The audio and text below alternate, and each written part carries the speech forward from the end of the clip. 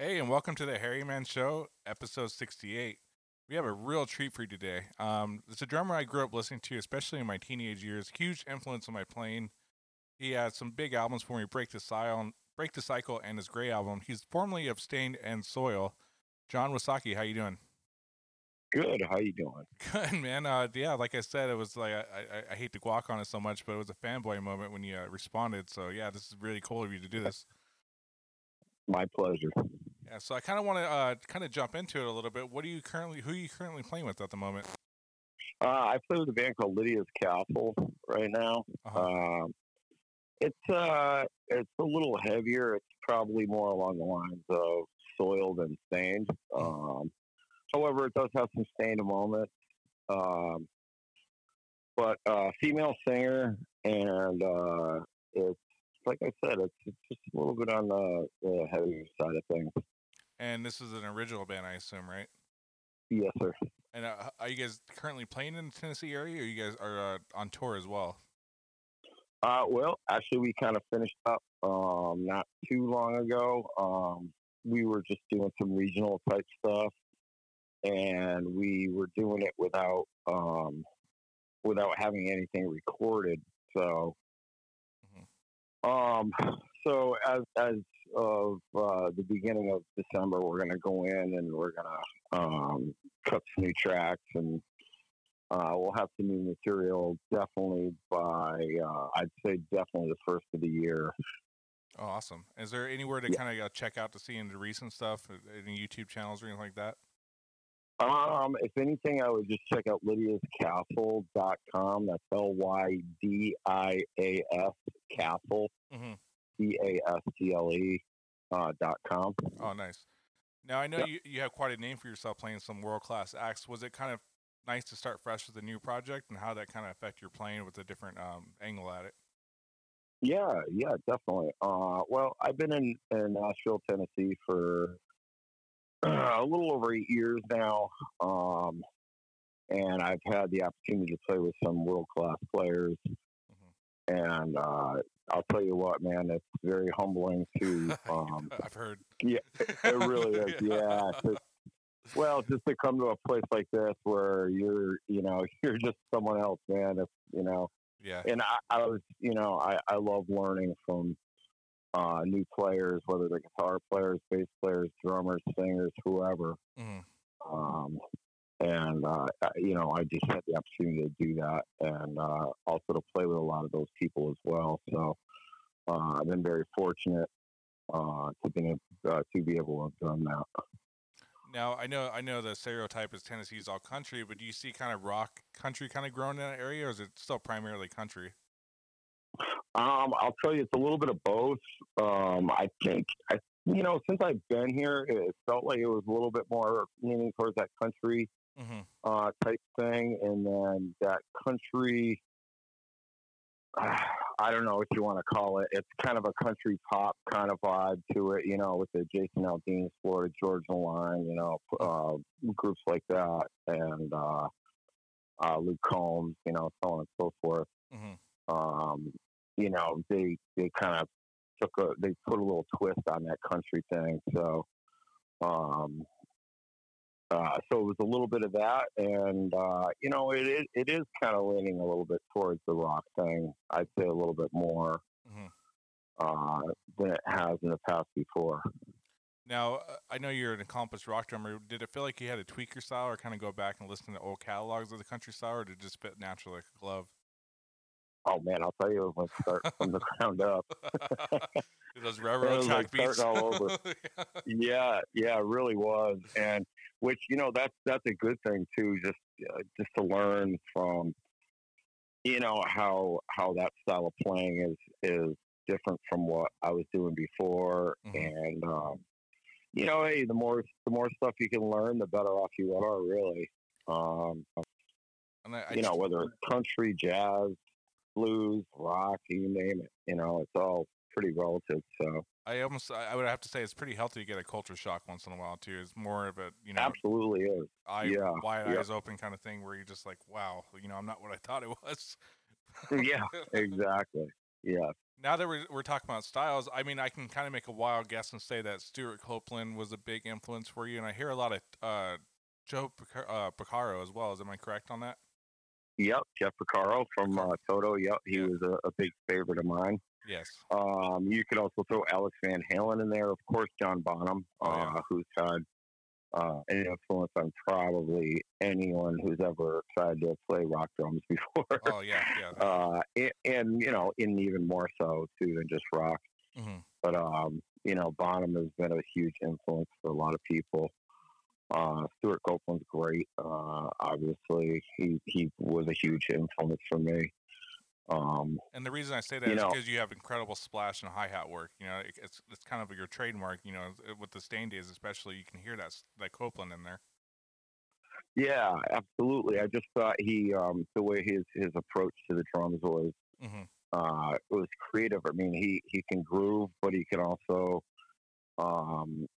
he also I think he just viewed the song in a different way, more of an artist view of it, where he was able to, just kind of step outside the box a little bit and, put some flavor to that. And, it's very super creative on his part. Yeah, and he's competing with someone like Sting, which is, a monster creator on his own. No question. Yeah, so now that we're talking kind of the origins, though, was the music a family thing or something you kind of thrown yourself into? I'll tell you what, a lot of people ask me that, man. I'm the only one in my family who plays music. Really? That's pretty rare. Yeah, I know.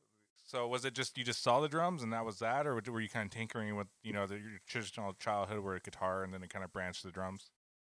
Yep, that's exactly what happened. I actually started on violin, to be honest with you. Yep, and I played some brass instruments when I was younger, and I was always very drawn to the drums from the beginning. And then my dad finally gave in and got me a drum kit, because they are, they're loud, but then again, listening to someone who's really bad at violin like myself. Yeah, and violin is actually it's probably one of the most expensive instruments to play over drums, to be honest with you.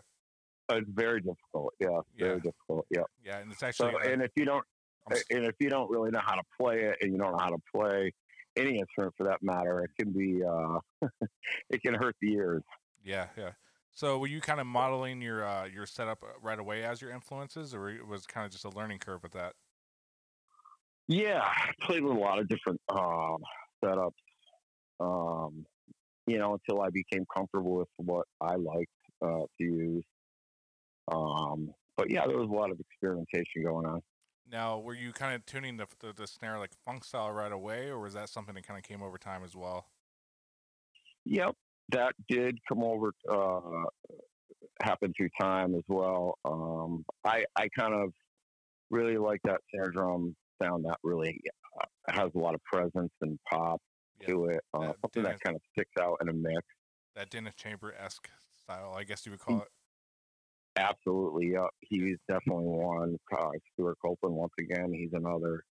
And then a lot of these guys now. I mean, their snare drum sounds are just fantastic. I mean, it just it's just something that's so out there in the mix. So yeah. So were you taking lessons, or were you just self-taught as you grew? I would say probably more self-taught, but I did take lessons as well. However, I didn't really listen to too much what my drum teacher said. He kind of got really frustrated with me quick. Yeah. He always wanted me to learn on snare drum, and I always wanted to play the drum set. So he's like, well, why don't you just, why don't you learn this first, and then we'll go to the drum kit. I'm like, well, okay, whatever. I don't really want to do that, but I did a little bit, and then he finally was just like, all right, here you go. What do you got? Yeah. So, I mean, I know Stain was based out of Massachusetts. Is that correct? That is correct. Or was that kind of like your first band going into it, or was there kind of just your typical local scene for a little bit, then you kind of met up with those guys? Well, we all played in different bands leading up to Stain. I probably knew Mike, the guitar player, the most, and because we were both right in that same circuit, and a lot of the guys from his band knew a lot of the guys from my band, and so on and so forth, and that's how we kind of met up. Mm-hmm. And then Aaron came along, and that's pretty much how it happened right there. But we had all played in plenty of other bands before, Stained, and we started out with original music, and we had learned some cover songs just to kind of, just to pull people in and get them to listen to our original stuff. And the original stuff eventually took over. Mm-hmm. And that was kind of the rest is history, really. Now, to kind of get into like the drum nerd side of it, you were kind of playing Orange County. You were one of the first people I saw play Orange County kit. Do you remember that kit at all? I remember those just being like a dream for me as a child to get. But, because they were custom made at the time. That was one of the first. Oh, besides EW. But how was that kit sounding for you at the time with those loud snares? Yeah, they're great. I mean, I still actually have a few sets of them. Really? Yeah, and they're the original ones. I know that they sold the company to a bigger company right now. Mm-hmm. Yeah, they were all handmade. Everything was lathed out. All of the bearing edges were all done by hand. And they were done on Keller drum shells, which are probably still one of the best. Mm-hmm. And so, yeah, I mean, at the time it was, there was just a handful of us. I mean, I know, it was Adrian Young from No Doubt, and Travis Barker, of course, mm-hmm. and Chad from 311 was in there, John from Limp Bizkit, and so on and so forth. Abe actually was in there for a little bit from Deftones, so. Yeah, I know. I just remember watching MTV going, man, I'm going to have one of those one day. There's awesome looking kit. And that was kind of, they did a unique shallow tom sizes and, the ported snare drums, which is cool stuff. Yeah, they sounded as good as they looked, too. Yeah. So, as Stain kind of went to go blow up, did your setup change? Did you kind of bring it down, or did you kind of add more cymbals as you went? I ended up adding more cymbals, actually. I did. I know. I'm still trying to add stuff. Actually, you know what? It's funny. Now I kind of take stuff away and then I'll add it back in because I kind of miss it. Yeah. So I'm still, I mean, I think a lot of guys, they still just experiment with certain things and, just to try to get certain sounds. It depends on what you're playing too, Yeah. That has a lot to do with it. Now, were you with Zildjian the whole time through, or? No, actually, I started with Pasty at first. That's what I thought. And excellent stuff.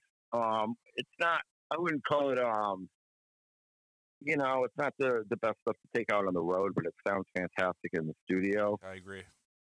And so Zildjian was right there. I'm from Massachusetts, they're from Massachusetts, so it was just a good fit for me. And all my artist relations people were great there. Uh-huh. I still keep in contact with, obviously. So. Yep.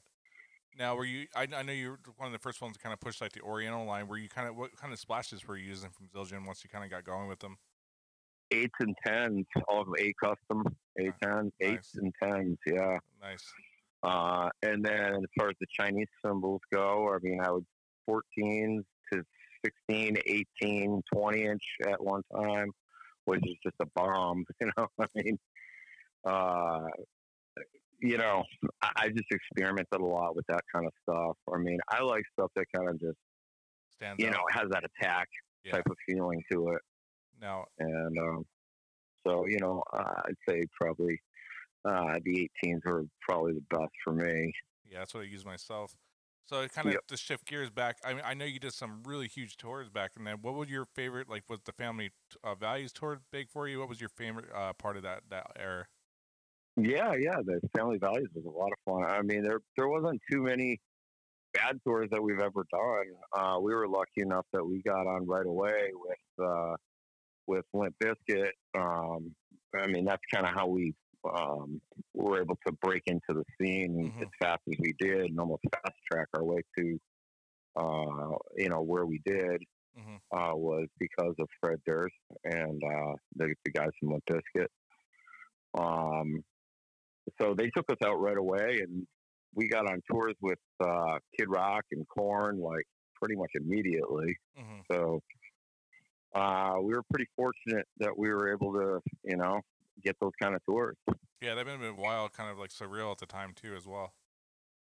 Sure was. Yeah, I mean, and we put the work in for sure at first. Oh, but, no doubt. Yeah, I believe that. But we were fast tracked pretty good too. So no, I think you guys would have sold, regardless of what happened. To be honest with you, you guys just had a huge sound. Oh well, thanks. Yeah. So yeah. Then after staying with them a while, you joined the band Soil. How did that the gig come about for you? Yeah. Well, I left Stained in 13, and I was out cutting my lawn one day, and my wife came out at the time. She's like, Tim King from Soil's on the phone. He's like, you want to talk to him? Jesus. And I had known Tim from doing some tours with them, and always liked their stuff as well. And he asked me if I'd be interested in, and it started off as just doing a few gigs here and there. I mean, they were looking for someone to go over to Europe with them.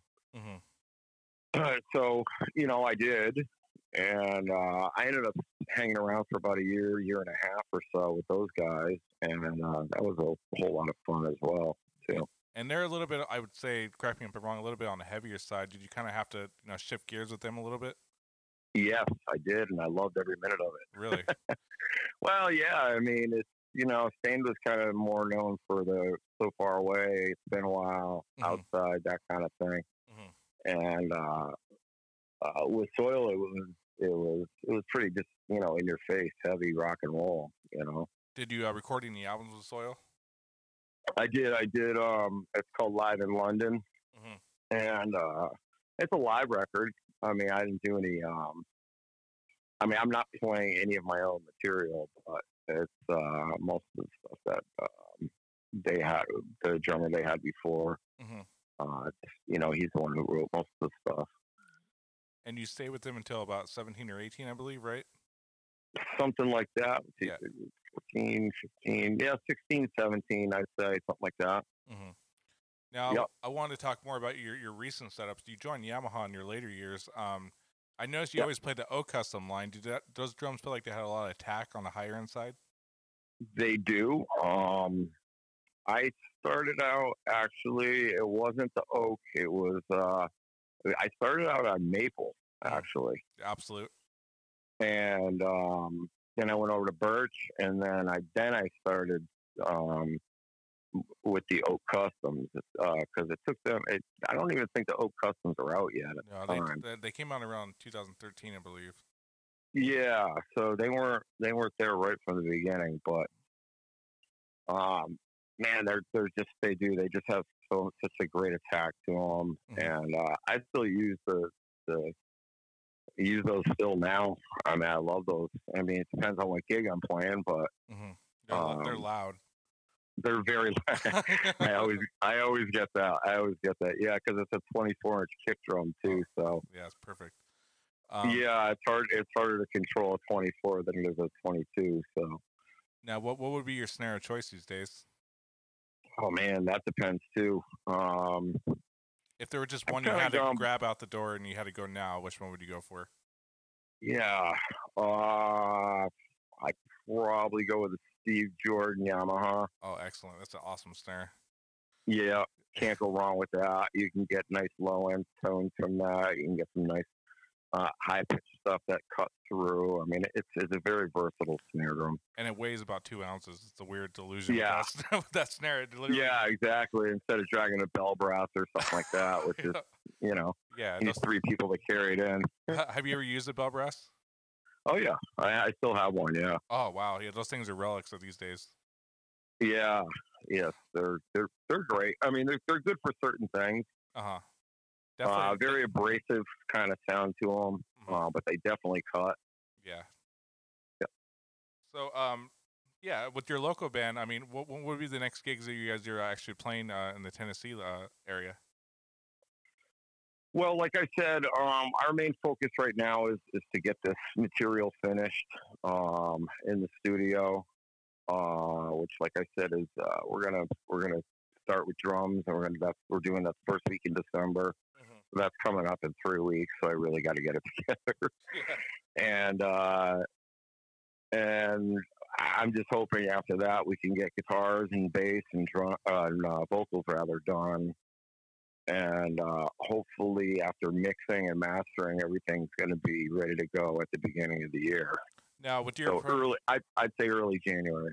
With your approach to going to the studio, how do you typically prepare? Do you kind of just practice with a click through it, or you guys just kind of write when you're in the studio? Yeah, well, we're going to, like tonight, for instance, we'll run through the songs, and I don't think we've really set a couple times we have just from demoing stuff out, but we set clicks, but we haven't really set a permanent click for each song yet. But once we do, I will practice along, or play along rather, to the click as well with the song. Are you playing single or double pedal on this one? I'm playing double pedal. Oh, nice. Have you ever experimented with the two bass drums, or you always just use the double pedal? I'll tell you what. That's what I'm going to go for next. Is a double bass drum. Sick. So, that's awesome. Yep. Bigger the better. Yeah. Now, who are you watching nowadays? Is there anyone that you're kind of seeing coming up, or anyone you kind of reach back and still watch YouTube videos of, or anything like that? Benny Greb. Oh yeah, that guy's an alien. I can't get enough of that guy. He's so good. He makes his kitchen sound good. I don't know if you ever seen that. I know. He hits the side of the drum. It sounds better than most people hitting the square on the head. Yeah, he's just on that level that you're just like, I don't know if I'll ever really get that deep, but I'll try. Exactly. And then I always listen to Danny Carey, of course, from Tool. Yeah. Who's just so super beyond crazy. Have you ever had an opportunity to play any shows with him? With Tool, no. Okay. Yeah, just trying to find any recorded material of Danny Carey is a feat of its own. It's hard to find a picture of him. Yeah, and he's 7 foot tall too. I know, right? You can't really miss him. Yeah, he's a badass. Yeah, he really is, and he's just so creative in what he does, and his way of approaching a drum set is just unlike most people do, and it's very inspiring to watch him and listen to him and try to figure out what the heck he's doing. So with Benny Greb saying, are there any, I don't know if you're a book nerd like me, but are there any books you recommend or DVDs you recommend, or really channels at this point that you recommend anyone check out? Let's see. Yeah, well, there's a lot of the Drumeo stuff is really good to listen to, because you get a little bit of everyone. I got some friends in town here who are on there, and they're on those Drumeo videos. And that's always good to learn from, because they all have different styles, and all those. The more you listen to, the better off you're going to be. And that includes even stylistically playing, like from jazz players to. And I'm terrible at jazz, but if I listen to a guy play jazz, I'm like, there's something I could pick up here, Yeah. So, I just try to keep that, keep that door open to listen to as many different styles and players as I possibly can. Well, with being busy with your current band, do you have a practice regimen, or you kind of just sit down and just go through the stuff you're working through, or do you kind of go back and practice any kind of routines or anything like that? A little bit of both. I'll start out usually learning what I'm supposed to be learning, and then and then my mind kind of wanders and I start doing my own thing. But yeah, I mean, I try to be ready for rehearsal and writing and things like that. But playing on your own there's nothing wrong with that either. As long as it's helpful to your playing, and you're getting the opportunity to play, and sometimes you might go off on something and apply that to whatever it is that you're working on at the time. Yeah, absolutely. But yeah, I'm really excited to hear your upcoming CD release, though. And like I said, I know you got some stuff coming up today, but it's a real pleasure to have you on the show, and it's kind of a bucket list from my childhood, if that makes sense. Well, thank you so much, Dustin. I appreciate it. And yeah, man, when I get something ready to go, I'd be more than happy to send it to you. Yeah, well, I'll definitely share it like I do for everyone on the show. And yeah, I mean, like I said, you just have an incredible groove, and Thank you. I think that it was substantial to that time period. And, that setup you had. I just want to give you a lot of praise for that. It was awesome stuff. Well, thank you so much. I appreciate that. Well, as you can say, you can find the show on Spotify, YouTube, and all the platforms. And thanks, guys, for listening.